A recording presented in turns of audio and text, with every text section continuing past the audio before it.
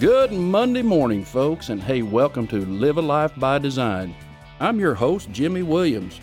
Man, what another great weekend we've had. This week, I want you to pick up yourself. Let's move out the door and help others. That's right. Today, we're going to talk about something that's important to every community, and that is volunteerism. And I have a special guest with me today. It is quite an honor to have this gentleman. He is very busy in his community, his state. He also has a lot of activities he does as hobbies. We're going to get to him in just a moment. First of all, this podcast, every Monday morning, to give you the news, the information, give you the motivation to be a bigger, better, and bolder you for your community.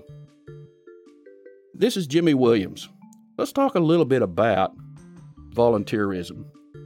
A 2016 CNN report on how volunteering can improve your life, published July the 20th, 2018, discussed several factors about volunteerism by community and by state. First and foremost, which age groups are the most likely to volunteer and why? First and foremost, the study proved that people ages 35 to 44 and 45 to 54 were the highest age categories to volunteer. The lowest volunteer rates were seen among those aged 20 to 24, and that makes perfect sense. Of course, they're in their college years and trying to get their careers started. The second thing I wanted to understand is, which of the men or women were the better volunteer or volunteered more? The survey resoundingly showed that women were greater volunteers than men in terms of time and effort. And the next thing we looked at was the issue of education being a basis for volunteerism. Wouldn't shock you to know that those people with less than a high school diploma had the lowest number of possible volunteers in the survey. Those with bachelor's degrees and higher were of the greater number of volunteers in their state and community. And lastly, when asked why this is the case, the volunteers gave two answers. First and foremost, volunteering gave them a way to bring together two things.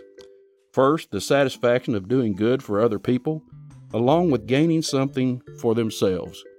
You see, we can only grow as citizens and as people by giving ourselves to our community. Hey, I'd like to introduce now my good friend, Steve Taylor. Steve is a retired Supreme Court Chief Justice in the state of Oklahoma. Steve has been a community leader for many years. Born in a very small community in central Oklahoma, he also earned his bachelor's degree in political science from Oklahoma State University and a Juris Doctorate from the University of Oklahoma Law School. While a student at OSU, Steve was actively involved in student government and honor society and was a member of the Kappa Sigma fraternity. From 1970 to 1978, Steve served in the United States Marine Corps. After his training as an infantry platoon commander, he served as a prosecutor, defense counsel, and ultimately as a special court-martial judge. He became the youngest judge in the United States Armed Forces at the age of 28. Yep, I've got the right gentleman here today to show about volunteerism and service. He was later promoted to the rank of major. In 2003, the Oklahoma Bar Association granted Steve the Award of Judicial Excellence. And in recent years, we're going to talk a little more deeply about this, he was recognized as Citizen of the Year in McAlester, Oklahoma, our hometown. Oklahoma State University inducted Steve into the Hall of Fame in 2007, and the University of Oklahoma presented him its prestigious Regents Alumni Award in 2009. At that time, Steve became the only person ever to receive the highest alumni recognition of both Oklahoma State University and the University of Oklahoma. Steve serves on the Board of Visitors of the University of Oklahoma College of Law and was named to the OU College of Law Hall of Fame in 2017. Justice Taylor is a board member of the Oklahoma Hall of Fame. He serves on the board of directors of the Oklahoma Medical Research Foundation and is chairman of the Oklahoma City National Memorial, as well as a trustee of the Oklahoma State University Foundation. Today, he dedicates a tremendous amount of his time to serve and volunteer as the chairman of the Pewterball Foundation in our city. In 2007, Oklahoma's centennial year, Oklahoma Magazine named Justice Taylor as one of the 100 who shaped us. Ladies and gentlemen, I'd like for you to recognize a great man. Let's call it my friend Steve Taylor. Welcome, Steve. Thank you, Jimmy. Hey, you come from a big city of Henrietta, Oklahoma. That's where I was born. I lived there till I was 4 and then moved to McAlester. You come from a pretty heralded city for people that are Hall of Famers. Yep. I recognize 2 of them just come to mind. I call them the Cowboys of Henrietta. One, Mr. Jim Shoulders. He's in the National Cowboy Hall of Fame as a rodeo announcer. Yep. And then, of course, everyone can remember Troy Aikman, Dallas Cowboys 3-time MVP of Super Bowl, as well as now in the NFL Hall of Fame.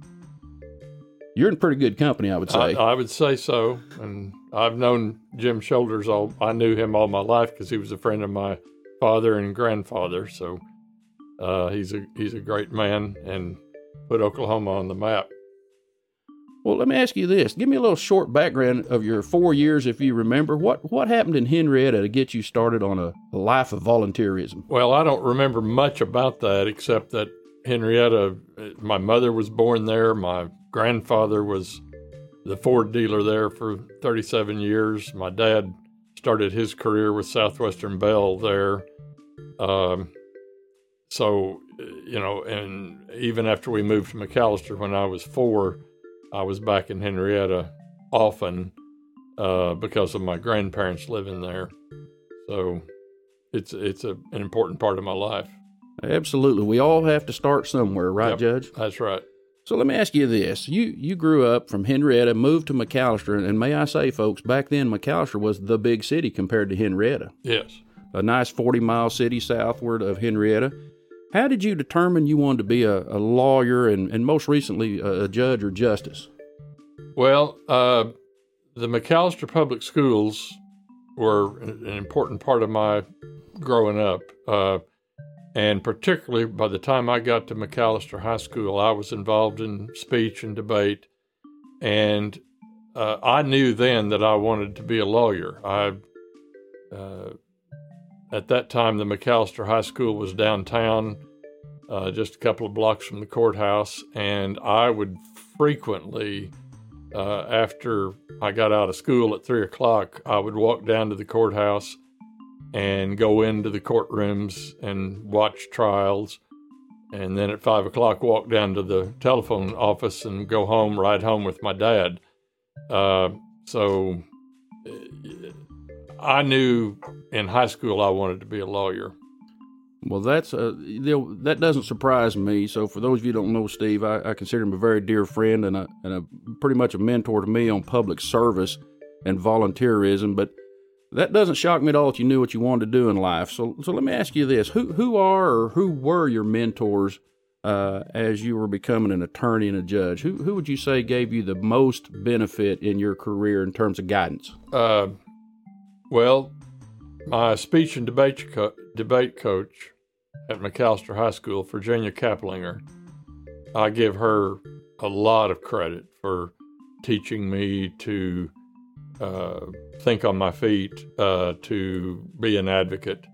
So Virginia Kaplinger, and then mentors, lucky growing up in McAlester to have George and I and Carl Albert from McAlester.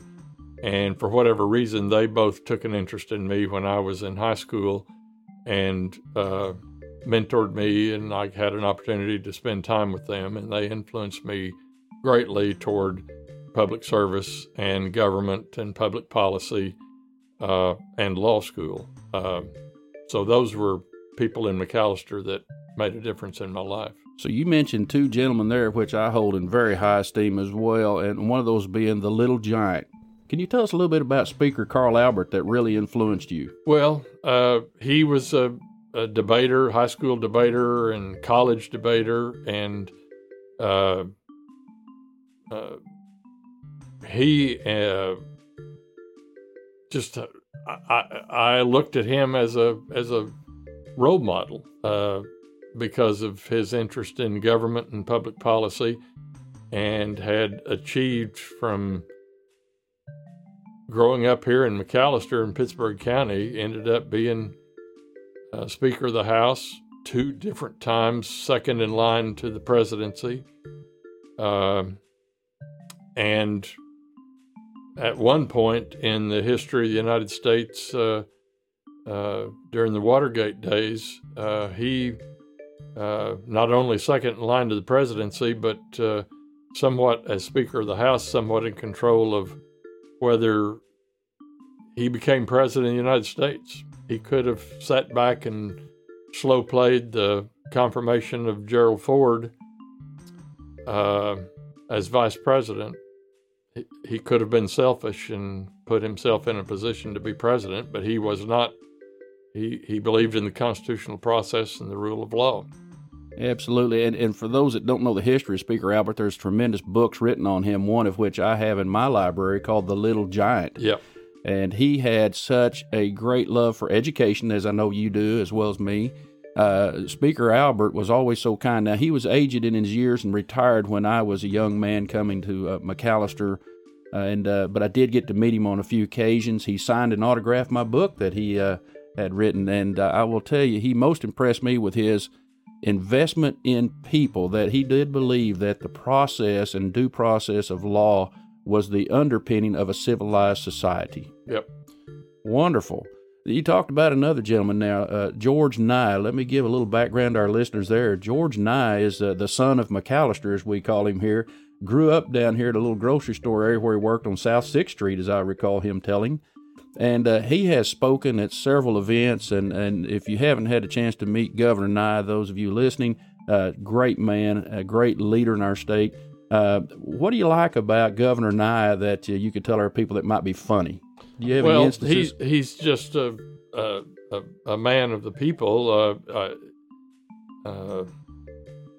I became close with him when I was in high school, and followed him around and worked in his governor campaigns, and then in 1984 he started me on my way to the career that I loved, and that is he appointed me to the bench in 1984 to a vacancy on the district court here in Pittsburgh County.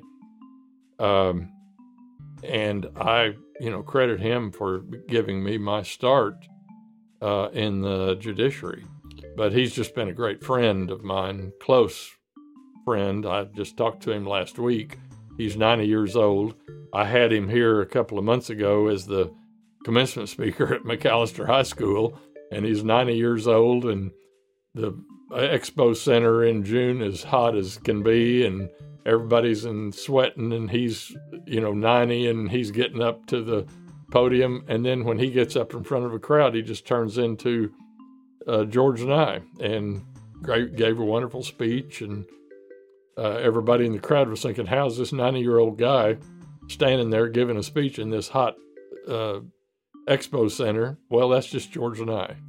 Governor Nye, I'll tell you, has left an indelible mark on our state in terms of how service to the people can benefit all people. He didn't do the service for himself, did he, Judge? No. He's he's not a wealthy man. He's not ever traded his political office for any kind of monetary gain. He's really, as you said, a man of the people. He loves people. And one of the things I love about Governor Nye, and you mentioned Speaker Albert and so forth, was the fact that they, even after their careers in politics or in Governor Nye's place, he was actually a president of one of our local universities in the state of Oklahoma. Yep. He continued his public service. I'm going to visit with you a little bit about that. So now that you've, I hate the word retirement. We on our Live a Life by Design podcast, Judge, we actually use the word refirement, and you truly, in my opinion, emblazoned that in your life. Tell me about some of the things you're doing now. Well, when I retired from the Supreme Court, I had a plan that I was going to be involved in things that are of interest to me, and so now I'm much involved at the Oklahoma City National Memorial, commonly called the Bombing Memorial. My relationship to that is that I presided over the state trial of the bombing case, the Oklahoma City bombing case. I'm chairman of the board there now. It's a 2-year term, and I'm much involved there on almost a daily basis with some issues that come up in running a museum and memorial.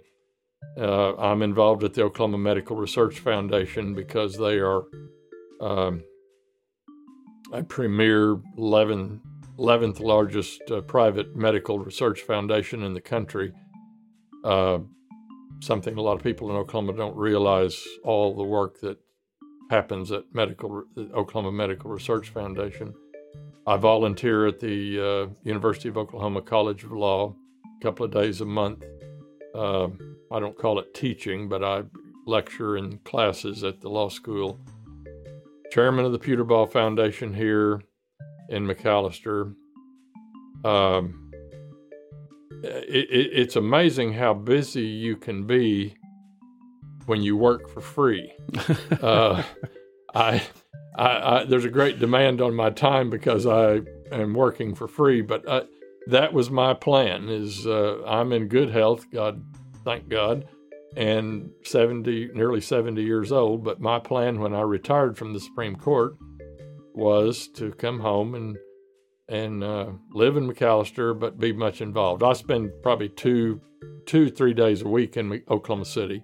Kept my apartment in Oklahoma City because it's cheaper than having a hotel room as much as I'm there, with the law school and Medical Research Foundation and National Memorial and Thunder games. My son's manager of team operations for the Thunder, so I'm at every Thunder game.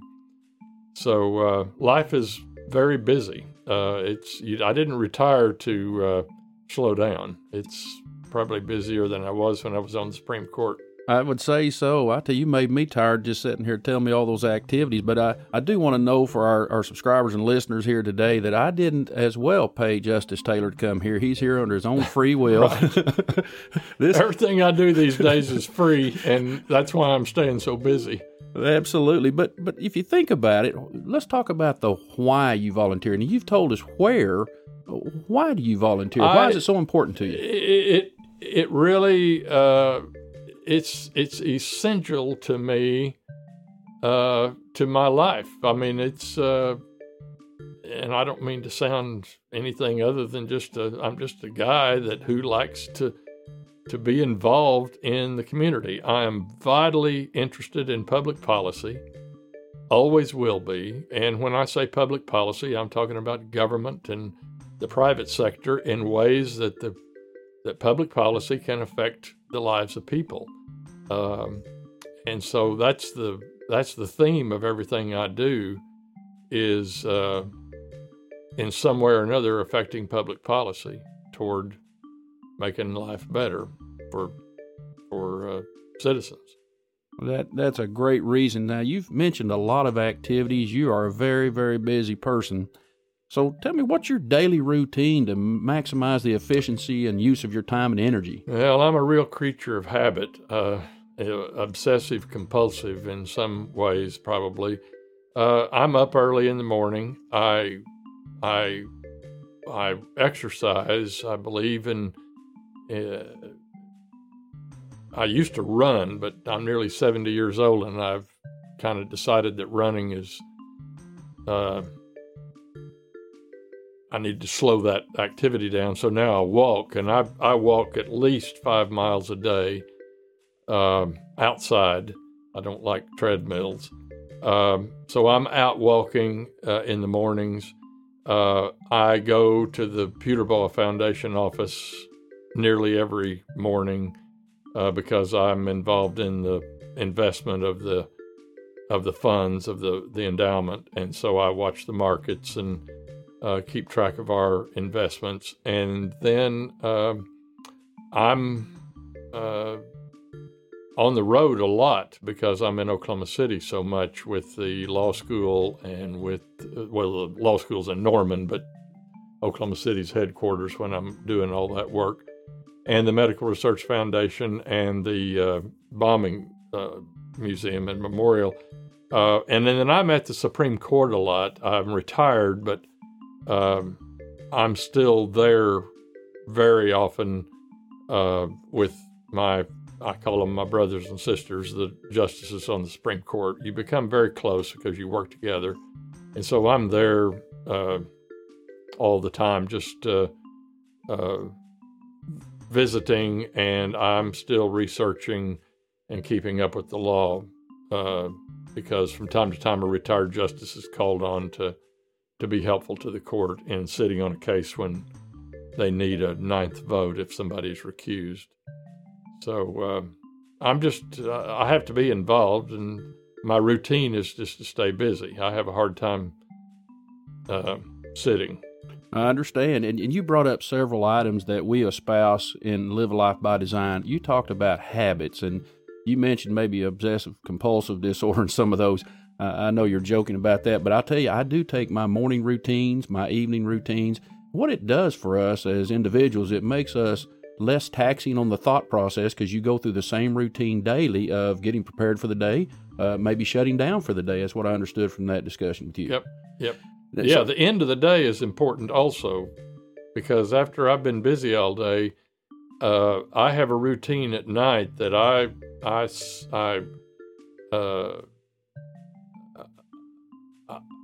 read some, but I'm also in the evenings watching TV. I'm a news junkie. Some people are sports junkies. I'm a news junkie and a politics junkie in that I follow public policy and government and politics. I keep up with it very in much detail. And so in the evenings, that's when I fill up on news and politics and government and keep up with current events. Well, then in the last 3 days, you may have had way more than you cared for on TV. I'm in overload after the midterm elections. I'm in total overload. I tell you, one of the things that I love about our country is that the process works, Justice. Yes. It works, but we have to all be diligent and go out and vote. You won't hear me say it once. You'll hear me say it a dozen times. Go exercise your right to vote. Let's talk just a little bit then about your career in volunteerism. Now, putting aside your active career that you had made as a justice and a judge, let me ask you about your career in volunteerism. What's been the most fulfilling event that you can recall in your many years of volunteering in your life? What would be the most fulfilling? Well, I don't know of any one thing. I think my work with the Peterball Foundation, and that's been going on for 25 years. The Peterball Foundation, which is a local private foundation here in McAlester, has it affects the community. I mean, we give away a lot of money, and in this world, money makes things happen. And so, I guess the most fulfilling thing is all of the.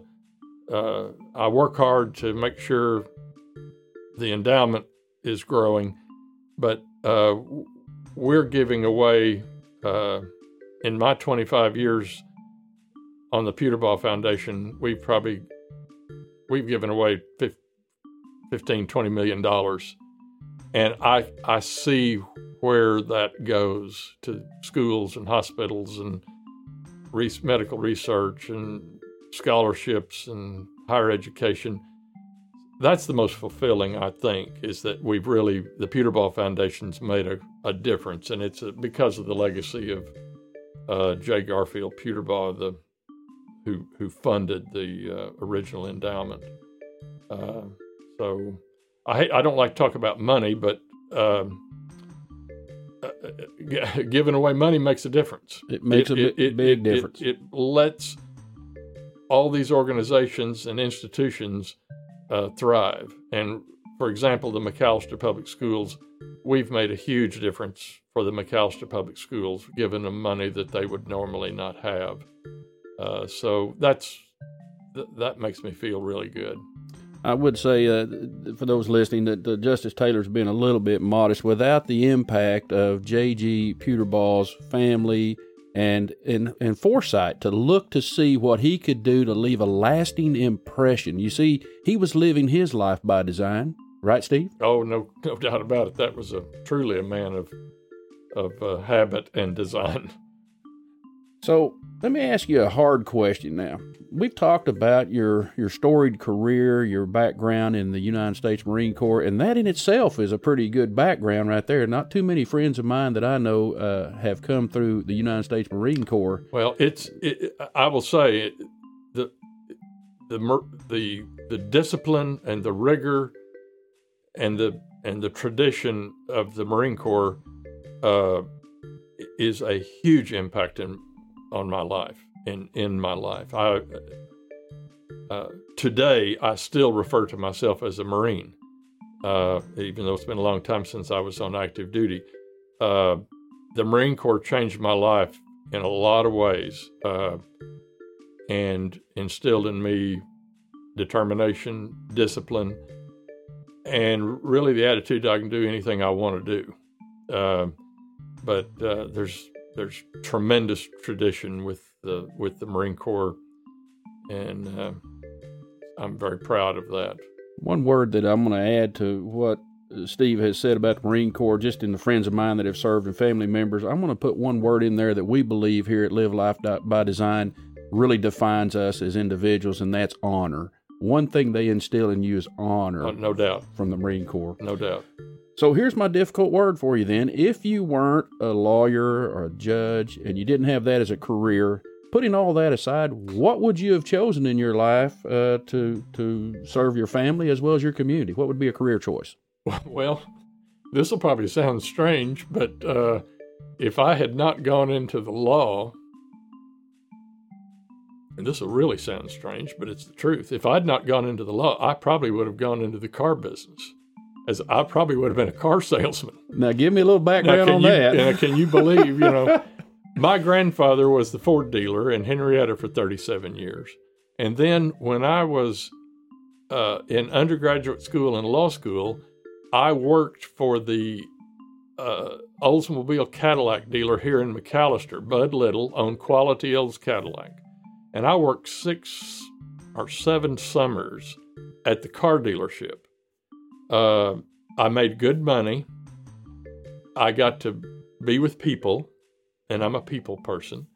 And there's nothing that can, really test you than to be out on a hot car lot in July trying to sell a used car to somebody.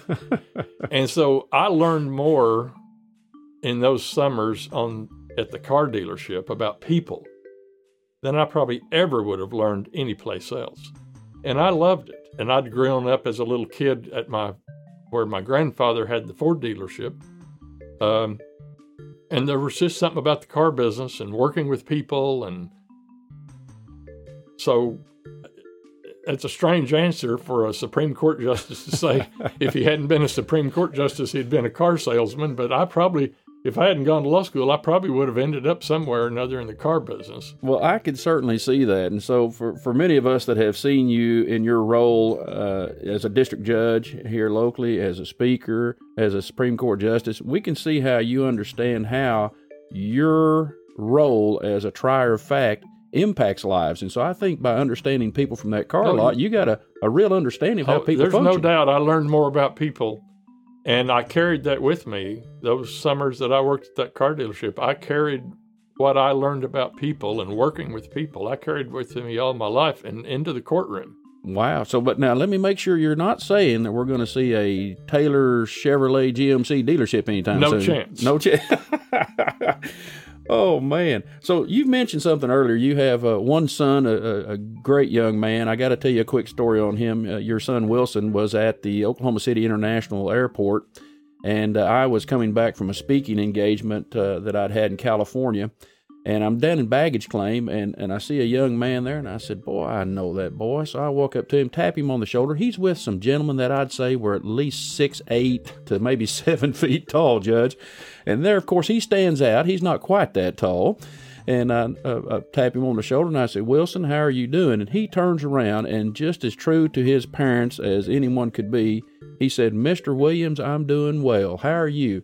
So I'm very proud of your boy. Tell me a little bit more about what he's doing to serve his community through the Thunder. And When he started off as an intern, but he's been with the team for 10 years. Started off, he got his undergraduate degree in business at Oklahoma State University, and then he got a master's degree in athletic administration at OSU.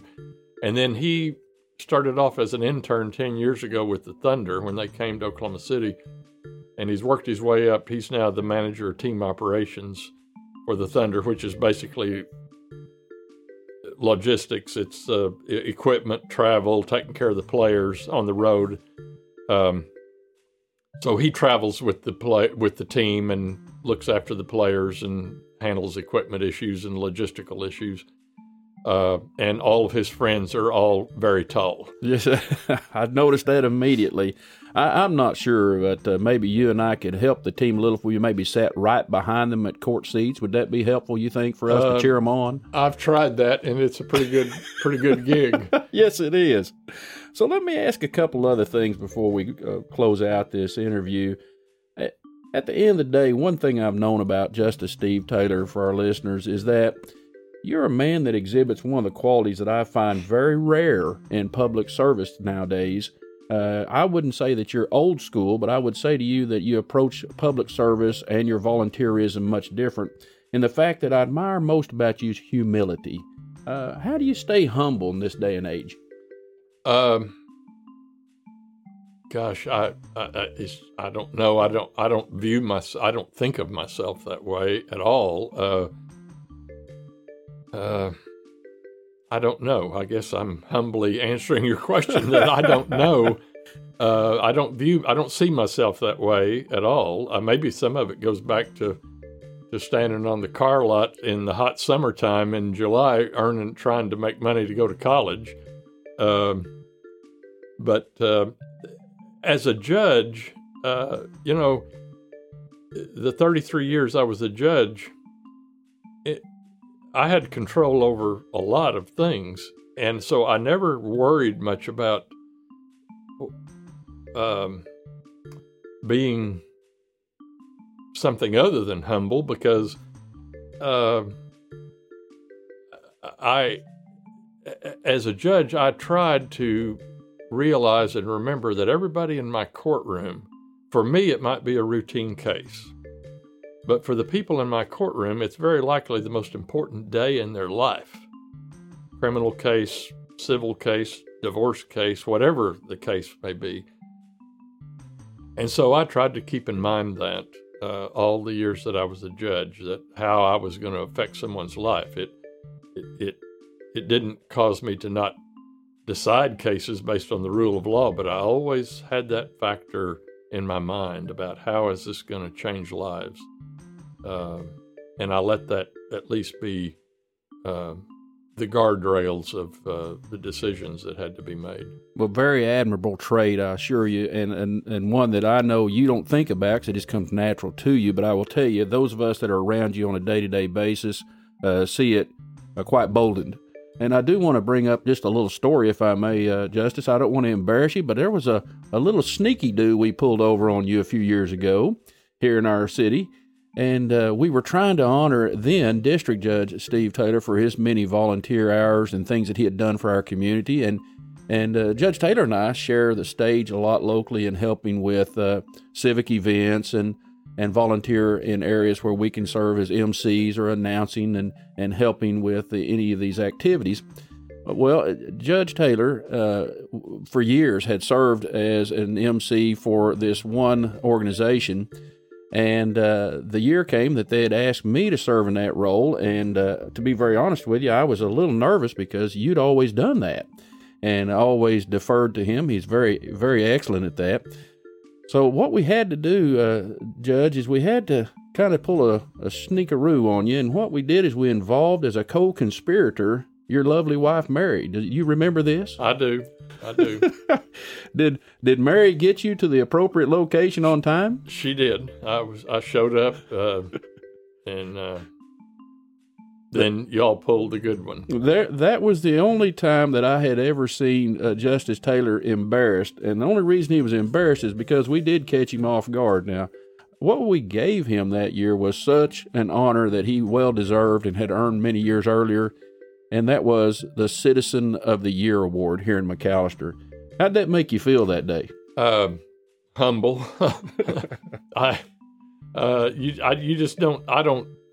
I just don't see myself that way. So it was like, oh, okay, this is very nice, but unexpected. Well, again, folks, you heard it right here. The humility just shines through on Justice Taylor. So I'm going to finish this interview with just a couple last questions. What does the next phase of your volunteer career look like, Justice Taylor?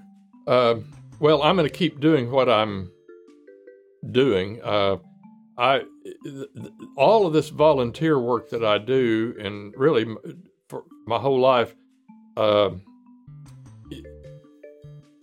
everybody needs to figure out in their life what makes them happy and sort of a calling. And it reminds me, when I was a young, either high school or college, the minister at the Methodist Church where I attend here in McAlester, he was talking about we all have a calling, and he said something I'll never forget. He defined calling as an intersection when your interests intersect with the needs of the community. And at that intersection, you find your calling. And that always has motivated me that, what am I interested in and what does the community need? And if my interests and the needs of the community intersect, that's where I need to be, that intersection. So that's what I'm going to keep on doing for as long as I'm able during my retirement, is to find places where I have an interest that might help some way with the community. I don't go out looking for things to do, because if it's something that I am not interested in or something that would be boring or tedious, I will not do it. The only thing I do in the way of volunteer work is what is interesting to me. And that may sound selfish, but it's the only way I can be motivated. That's a great tagline, and you and I have not rehearsed this at all today. This is just live, if you will.